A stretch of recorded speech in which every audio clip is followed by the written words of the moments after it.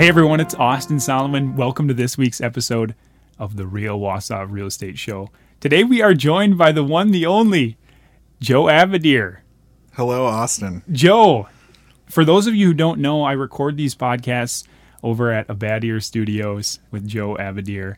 And we had to get him on one of these episodes. We're doing a little impromptu here.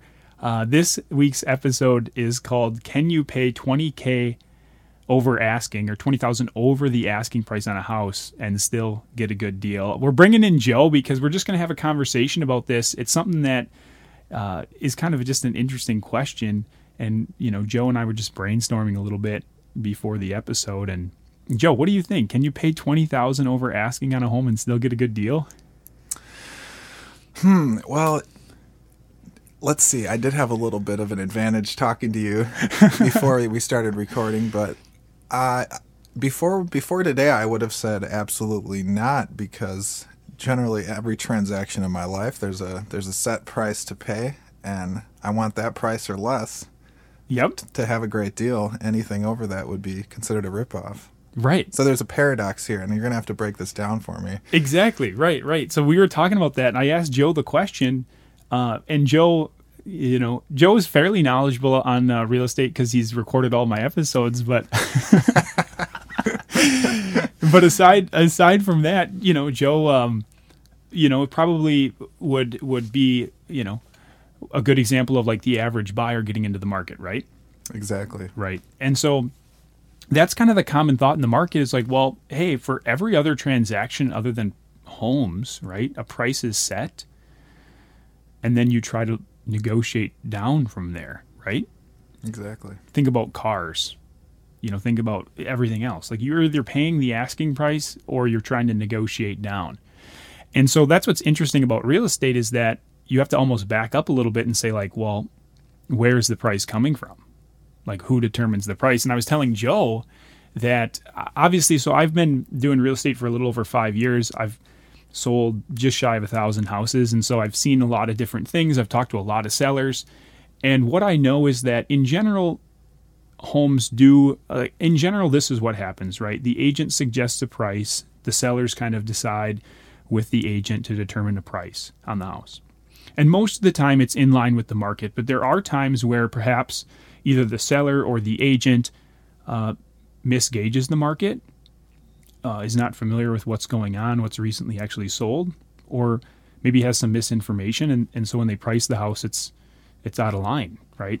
We've all seen it, and we all really know it when the seller prices it too high, right? Then it's easy to recognize.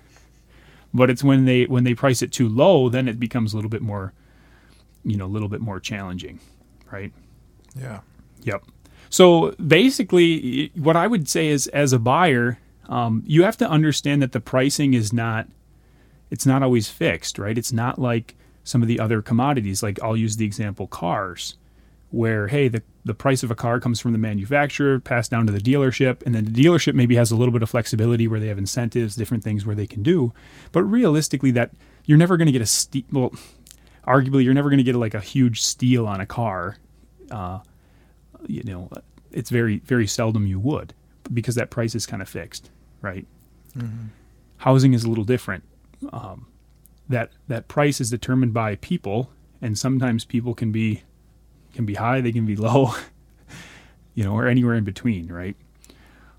So, you know, I'll give you guys an example here, Joe. We were talking about this before. Is, you know, there was a house this summer that was priced at $160,000.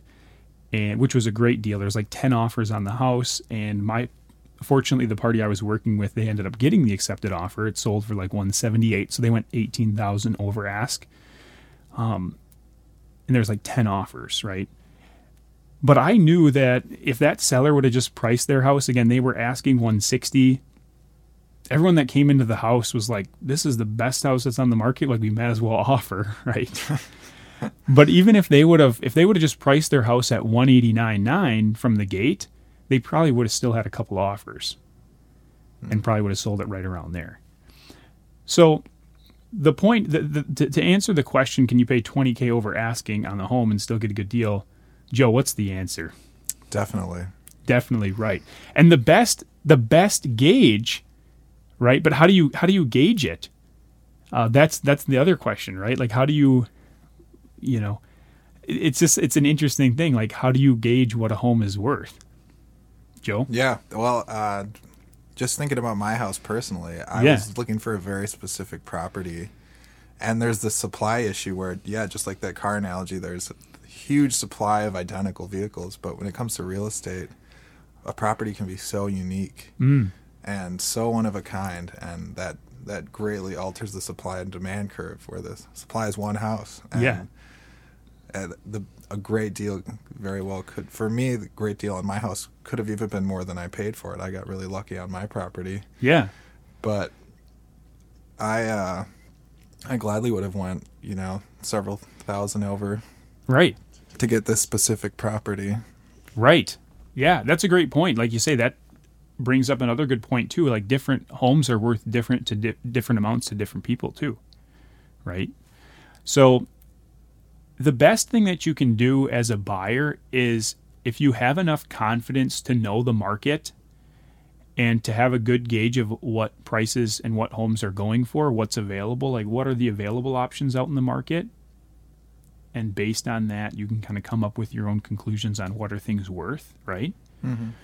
And then also having an agent that you can work with, that you can trust, so that if a home does come on the market and it's very underpriced and there's tons of offers on it, right? You can be in a position to say, you know what? I trust you and I know the market well enough to know that, yes, I can go 20,000 over asking, and I'm still either going to get a great house at a good price. Maybe I'll at least get a good enough deal, or a market value deal, right? Mm-hmm. In a great place. Yeah.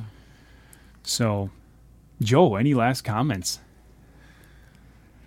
When we were talking, I was just thinking about this. Just the price gouging came to mind. Like, when I think of paying over the amount, I think of price gouging, and it's just such a shift of perspective to kind of understand that the nature of the price on the market can be a bit arbitrary, and understanding that the number that you arrive at, if you're happy with that number, after all that analysis, it's a good deal no matter if it's above or below.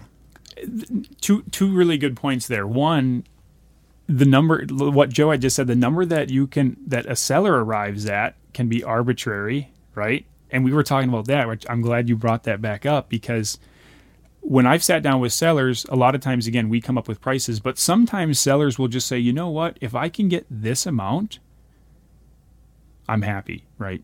As long as I can get this, I'm happy. And maybe that number is, maybe it's 10,000 less than the market. Maybe it's 20,000 less than the market. Maybe it's 20,000 over the market, right? Like, we've seen that too. But a lot of times that number can be arbitrary. I've seen it too, where sometimes people have a special number that's really important to them, and we give them a range of prices. Like, hey, John, you should be between 190 and you should be between 190 and 205. Well, Austin, I'm gonna have to stick with my number here. I was 19 on the baseball team, in high school. I'm gonna go 190. I mean, that's kind of a an example where that doesn't happen very often, but I'm just using that as an extreme example to let people know that sometimes that price it's not exactly calculated.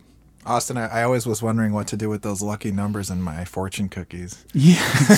Just tack them onto the end of the price, Joe. Tack them onto the end of the price. Yeah, and then the second point that you just said too, Joe, like, right, the asking price of a home can be somewhat arbitrary. And then two, you said, well, hey, the value of the home is different for different people, right? Mm-hmm. And some people go into a house and they're like, I would have to do all this different work to make it mine. Well, then it's not necessarily going to be as valuable as someone that moves in and they're like, oh, this is exactly how if I were to redo this house, I would do it just like this, right? Yeah. So there you go. It's interesting. It's interesting to think about. Yeah, it is. It's like nothing other. It's like no other commodity really in the market, and especially when we have a robust market like we do now, it just kind of makes it more. Really makes you think. Yeah. Joe, any last thoughts?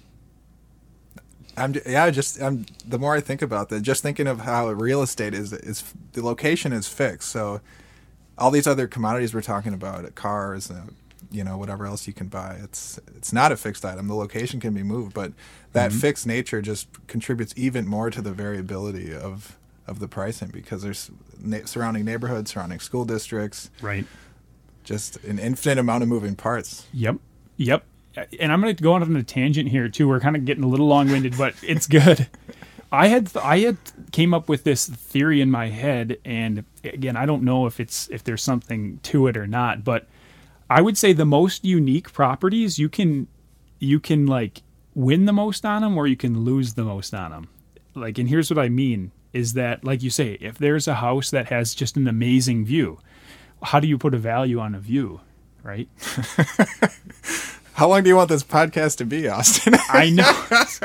Well, or if it's on the water too, right? Like that, to one person, like if the water's of the utmost importance to them, then they're probably willing to pay a lot more than if someone's like, it's not as critical. Like maybe I'll just do maybe the extra insurance cost of being on a waterfront property, there's a lot of angles. Joe, no extra insurance on waterfront. No. Fascinating. Unless it's in the floodplain. Okay. Yeah. I was thinking, with the swimming pool, you got extra insurance. Maybe there's a water danger element. I should look into that. Maybe it's something I could do a little bit more research on. So awesome. All right, guys. Well, hey, thanks for joining in this week's episode of The Real Joe. Thanks for grabbing a mic and being part of the show.